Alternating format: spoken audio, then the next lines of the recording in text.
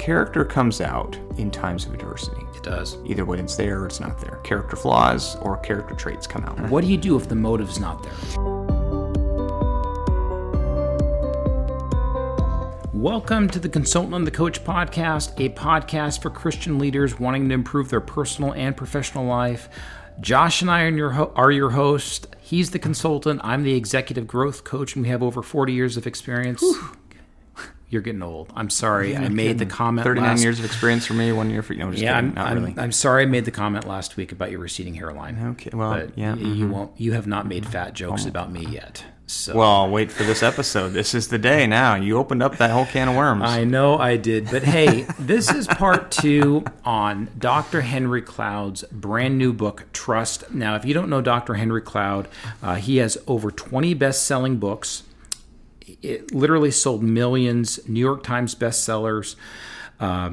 You might know him from the book Boundaries. One of my favorite books that he's written is Necessary Endings. Really has helped aspects of how I've led in business. And he also runs a company called Growth Skills with Dr. Townsend. And they have a great business workshop called Ultimate Leadership. So if you are an aspiring leader and just kind of feel stuck, it's expensive, but drop the $3,000, go out to California for a week and literally get taught by Dr. Cloud and Townsend on how to grow your leadership in business. I've sent, I think, at least 4 employees from my work down there, and it has just been at least tenfold. So, but hey, today is the business application for the book, Trust. So, Josh, what is your devotion today for Trust? Sure. Again, we've got great scripture references throughout this book. 2 Peter 1, 5 through 9, which he uses to talk about issues of character. For this very reason, make every effort to supplement your faith with goodness, goodness with knowledge, knowledge with self-control, self-control with endurance, endurance with godliness, godliness with brotherly affection, and brotherly affection with love. For if these qualities are yours and are increasing, they will keep you from being useless or unfruitful in the knowledge of our Lord Jesus Christ. The person who lacks these things is blind and short-sighted and has forgotten the cleansing from his past sins. And as we'll talk about, the issues of character, but I think especially in business, we should certainly expect more from our relationships, expect more from ourselves and from others than just honesty and ethical behavior. Like, those things are great, but trust is not just based on, will you tell me the truth, which is at times unfortunate. That's an aspect of trust. And as Dr. Cloud says, that's one of 5 aspects of trust. But there's many other aspects to the character element, as we just talked about, between self-control and endurance and godliness and love and all these other things. Mm-hmm. So character even in itself is a fairly complex topic you should be thoughtful about. So very helpful. So this is the business aspect of Dr. Cloud's Trust, and we're not going to do a book review. That was last week's podcast. Mm-hmm. If you missed it, go ahead and listen to it. And we just we summarize the book very, very quickly, what the book is all about. So if there is broken trust, if we want to move on in business, so think of an employee that you have, or a client, or even customer for that matter, and trust has been broken. Before you can fix it, you have to heal from it. And Dr. Cloud says the 5 components to healing broken trust are understanding, motive, ability, character, and track record. You need all 5 of those to heal from broken trust. So you started to get into, in terms of motive, you were talking about product market fit. So let's say there's broken trust for whatever widget one's selling. How do you heal if the motive's not there? Or how do you heal as, I've heard you talk several times. You jump into a meeting of high-end investors, and not everyone on the leadership team is on the same page. You laugh because it's so common. What do you do if the motive's not there? Well, here's the good news. Let's start with the good news. Okay. The good news is, if you are missing one of these 5 elements, the good news is you have 4 out of 5. You have 80%. So you're actually a lot closer to trust than you might think, right? So I think that's the good news. At least for people like me who tend to be fairly trust or no trust, all in, all out, and that struggle. That's a struggle for me. But which we'll talk about, I'm sure, either today or in the life application one. But nonetheless, the nice thing is if you can pinpoint what the problem is of those 5 elements and you can address that one thing, you actually are much closer to trust than you think you are. Absolutely. So that's really good news. But then I think the hard part is obviously you have to consider from those 5 things, do we have as a team, a group, or as a leadership group, do we have a shared understanding? That's number one. Sometimes, and I would say amongst understanding, I'm thinking with my business hat on, I'm thinking this is the mission of the organization. Do we have the understanding of where the organization's going? And that's or the main purpose. Yeah, when I'm working with executive teams, that's usually not the issue. Usually, they should have the same mission. Yeah, and even if they do, sometimes they might have the same one, but then they need. Actually, that's not true. The time when that's different is when typically either a couple things will happen on that front. Either the CEO or the board realizes something different needs to happen, and they need to bring everyone else along on a new view of like a new vision, or you have a really ambitious younger C-suite executive who believes they want to influence upward for the organization to change because the CEO is maybe stuck in an old vision or the board is stuck. So there's a couple of things that happen there. There's a couple directions that influence of understanding, but that's kind of an example of how understanding. Let's pick on that young CEO because you would help as a consultant. With that young CEO, I would help in terms of character coaching with them. I would assume that if there is a young CEO, the third part of trust is ability. He or she would not be there without an amazing amount of ability. So let's just assume the CEO has the ability. Yeah, probably the ability's there. They have the motive and they have the understanding. But my guess is with that really young CEO, they might not have the track record, and this is why the board kind of tries to put the brakes on. Well, hold on there. Okay. So motive, something don't gloss over motive. So I've been in organizations where a CEO knows to be sustainable in the market, they need to have a more innovative approach to their products. Right? They need to have something that's more forward-thinking, more thoughtful, more progressive. But they have set up their compensation structure such that their executive team does not have any incentive. Like even if philosophically they might have an incentive, but financially, when the rubber meets the road, the financial incentive is that they want to keep the things current as they are, right? And so one of the things to not be surprised, sometimes a lot of organizations, I've seen this time and again, is their compensations. I was working in a payer group one time, right? And all of their health insurers, all their executive compensation was built around the annual goals that were closely tied to the status quo of the very core products of the organization. So the executives had absolutely no incentive to invest in new innovative ideas. So they would kill them the second they because sort of the motive wasn't there. Yeah, they'd kill them on the spot. Another organization I was in, they wanted to. We were doing this. It was a big private equity firm. They'd bought up this portfolio of companies. I was helping with the merger of these companies.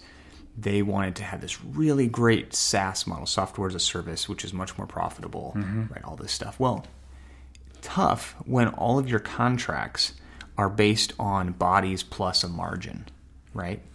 You don't have any incentive to invest in software because you get all your money. So why would you remove bodies from a contract you get paid bodies plus margin on? So you have to. So you don't want to gloss over motive. It's very complex. Yeah, and this is why there's 5 components to healing from broken trust. You have to have the understanding. You have to have the motive, like you talked about. There's got to be the ability, character, and track record. You have to have all 5. And so yes, let's say there is one that's missing. Take one of those 5 from a company that you're consulting with. What do you do? Yeah, it depends on what the issue is, right? I mean, all of them are different. That's why you hire a consultant. If it were simple to fix, let's pick on understanding. You come in and the understanding is not the same across the board. What do you do? Yeah, well, I think this is where there's a level of understanding around what the organization is about. What's the mission? What's the vision? What's the values? How well is that understood all the way down to the frontline level, right? So where is the disconnect happening in the understanding? I'll tell you the best organization I've seen about this. One time I was doing an assessment from a quality perspective, quality and strategy. And anyhow, we went in And it was a healthcare organization, large healthcare system. It's actually grown quite a bit even more as I did this 15 years ago. And even then, they had this sense of mission, vision, values, and like tying it to everyone's job. And they actually had it all the way down to everyone had a badge. So in healthcare, you have a lot of badges. It's a security thing. It's a regulation thing. But anyhow, everyone has a badge. And on the back of the badge, everyone's badge, they had actually gotten all the way down to the frontline staff that they could tell you on the back of the badge the mission of the organization, vision, values, and what their work tasks, how they tied to those things. And so we could stop anyone, literally anyone, and we did this to see what would happen. And you could ask anyone, tell us, the mission of the organization and how your job supports it, basically. And they either would tell us because they knew, or even if they didn't know off the top of their head and memorize it, they would just pull up their badge, turn it over. And they'd been trained, obviously. Yeah. They knew we were coming. But they would tell us, they would go, oh, yep, I'm blah, blah, blah, blah. My job is to be the front desk clerk for this department, and our mission is this, and our strategy is this, and my job helps with those things, da, da, da. I mean, it was impressive. In terms of trust within the organization, there was a mutual level of understanding, like Dr. Cloud says. Very first is the understanding was there. They all understood their mission. Yeah, they understood the broader mission and how they contributed to it on a daily basis. That's the gold standard. I'm going to jump down to ability, and I made this very, very similar in Lencioni's book, The Advantage. Key team members or key employees, he would say, have to be humble, hungry, and smart. And I've noticed that you have to have all three of those with all-stars. And I think of the term smart as very similar to ability. And, in the last episode, we were talking about, well, what do you do with a baseball player that's not coordinated? Well, they would not have the ability. But as we know in a lot of our organizations, you have to have the ability or smarts to perform whatever task that you're hiring that employee for. Male, female, whatever it is. If you need someone in accounting, they need to have really good math and discipline. In sales, they've got to be able to go out and talk to people. They've got to be able to cold call. In leadership, they've got to be able to galvanize people and lead people in the direction they want to go. This is the ability. So if you were going to say, hey, we need to repair trust, there's got to be ability, especially in the business realm. Mm-hmm. Yeah. A number of times I've said, hire so-and-so from my church. He's a great guy. I'm like, yeah, but he might or she might not have the ability to do whatever task that you ask them to. Right. No, it's certainly, I can't tell you how many times I've had conversations with people, even quietly, not formally interviewing them, but I have definitely had in mind, I wonder if this person could help me with something. Mm-hmm. But I don't tell them that. I just ask them some questions about it and listen to what they say. And then pretty quickly I realize, that's a bummer. They don't have the ability to help me with that. Yeah. So if there's broken trust, you got to have understanding, motive, ability. Now, the fourth one of these is character. Mm-hmm. I'm going to bait you with this question. Where you can, what is good character in business? What does that look like? I have an idea. I'll give you my idea if you don't want to go first. But in terms of character, what do you do if there's been broken trust inside the business? What does character look like? Are you saying what does character look like once it's been broken, or what does character look like when when I say character in business, I'm talking about honesty. I'm talking about transparency. Mm-hmm. I'm talking about responsibility, high morals, specific traits needed for a particular role. That's what I'm talking about. Because, and this is a book about trust. Let's say character trust has been broken. Yeah. What do we do? Because we're talking about repairing it. Well, so this is where my answer differentiates. Where I asked the question was, I think character comes out in times of adversity. Mm-hmm. It does. Either way, it's there or it's not there, right? Character flaws or character traits come out. And the reason I was asking before or after is because it's somewhat hard to assess the entirety of someone's character until it's been broken, right? Because when it's broken, that's the test. That's actually a test, there? Right? Mm-hmm. It wasn't the breaking isn't always even the reflection of the character, however it might be, depending on how it was broken. But how someone goes about their business of reconciling that trust tells you a lot about their character in and of itself, right? So I think, to your point, I agree with everything you said around character. I think 2 Peter 1, the scripture for today, tells us a lot about the different characteristic traits, the discipline, right? Working hard, right? Loving and caring for those around them. Those are all character traits. But I also think as part of that, those are all character traits you look for just to figure out who to trust. But then when it's been broken, you also want to look for someone's willingness to repent, right? Own it, right? What's their role in it? And even if they weren't the direct offender, I think many times in business relationships, they're so complex, it's actually healthier when everyone owns their role in it. Very rarely is it the single bad guy, right, who did it. It's usually everyone has a role, right, even if they contributed to the environment in which it was possible. And so the willingness to own it, the willingness to self-reflect, the willingness to operate differently, the willingness to adhere to transparent boundaries, new ones that sort of help them stay within those proper, and like all of that to me, it tells me a lot about someone's character. Now, typically, I mean, we do have those high manipulators, and I think if in a closed room they would admit with the coach that, hey, I don't have good character. But I think a lot of people truly Have you ever had somebody admit that to you? Oh, yeah. Really? I have. Several times. It's amazing because in a coaching relationship, we're bound by secrecy. So what I tell people, unless you're breaking the law and I have to do it, you can say whatever you want to in a coaching relationship. So I've had people say, yeah, I have a really lousy character. And it's typically different verbiage in that. Really fascinating. Okay. They don't use those words then. I don't want to get, they would say even worse words. They would say I have lousy character with some, profanities involved. Oh, okay. I've heard that several times. Once you get a very open relationship. Interesting. But where I'm going in regards to character, people mean to do the right thing. For the most part, I truly mean. I think, and I'll give you a really safe example. I've hired several leaders, and they truly mean to do well. And this is going to get into the fifth thing in terms of character and track record. You know what? Yeah, I'm going to do that. I'm going to show up for that meeting. Or they continue to be absent because disciplines in their life don't coincide with their aspirational character, and they haven't learned how to own their mistakes. And so what I've found with leaders, especially in business, is if leaders have not been taught how to own their mistakes, they're going to continue to have a bad track record. And this is all the more reason to have a coach in a safe thing where you can say, hey, Eric, I blew it again. I royally messed up. You need a safe place to do that so you can improve the track record. And what we have sometimes in organizations, and especially churches, I would say, is if there's not a safe place to talk about lack of character, it's hard to grow it and develop into a good track record, if that makes sense. Interesting.